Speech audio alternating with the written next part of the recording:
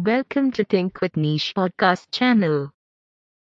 This podcast is on 5 business lessons from Ratan Tata you can apply to your own company.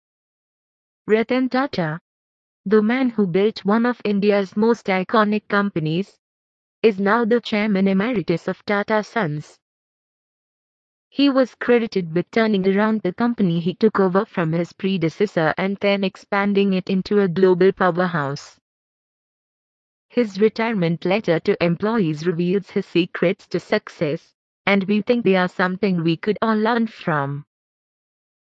Whether you are running your startup or managing a team in a larger organization, these 5 lessons will help you navigate the business world. Know your company's purpose. Companies need to know their purpose.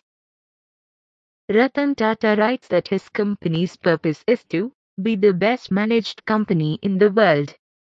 To achieve this, he had to live up to a few high standards. 1. Quality and safety. 2. Social and environmental sustainability. 3. Ethics and transparency. 4. Innovation and digital readiness. These were the principles on which Tata Sons was built. They also create a framework for more specific goals, like prioritizing innovation, and serve as a measuring stick for success.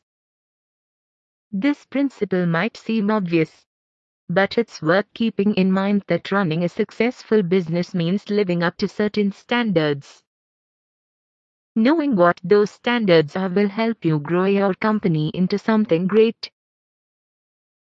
Stay close to your customers. It is always better to stay close to your customers. You follow their needs.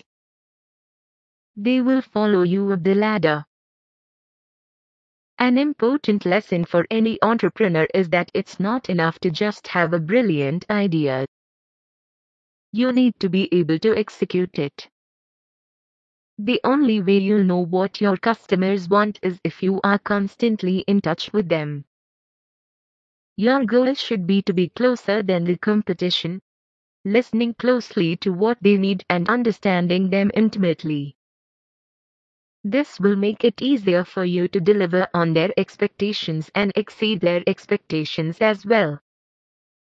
The knowledge you gain from these interactions will help you create better products and drive success for your business as a whole. Build a strong team for the long term. Tata says that one of the most important things he learned is to build a strong team that could weather the storms. Be mindful of how your decisions affect your people, and you will create a company that will last. Concentrate on profit, not just revenue. Tata noted that the company's revenue has grown from $5 billion to $100 billion during his tenure. But, as he said in his letter, what matters, even more, is the profitability of those revenues. In any business, what matters is whether or not you are making a profit on your turnover, Tata said. It might sound old-fashioned, but this is a lesson a business leader should never forget. Understandably, many of us focus on increasing our revenue, and we are all for that, but we also need to make sure we are making a profit. If you are not profitable and making money with your revenue, then what's the point? When you focus on profits first and foremost, you'll be able to better leverage your resources and time.